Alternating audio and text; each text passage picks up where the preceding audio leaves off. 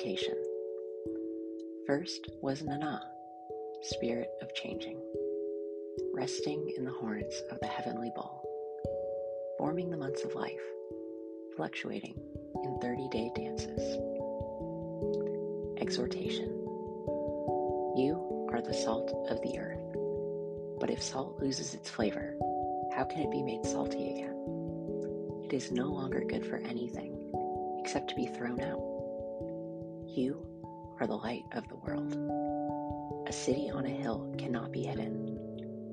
Neither do people put a lamp in a closet, but in the center of a room. In the same way, let your light shine before others, that they may see you praising the spirits, so they may be inspired to praise the spirits themselves.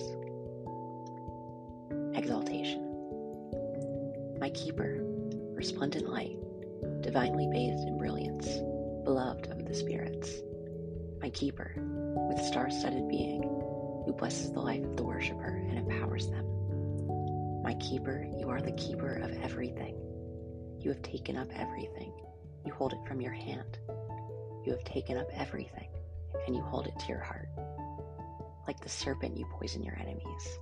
Like the storm, you thunder, and they wilt before you. Like the flood, you consume them, all-powerful. My keeper of heaven and earth, I will exalt you.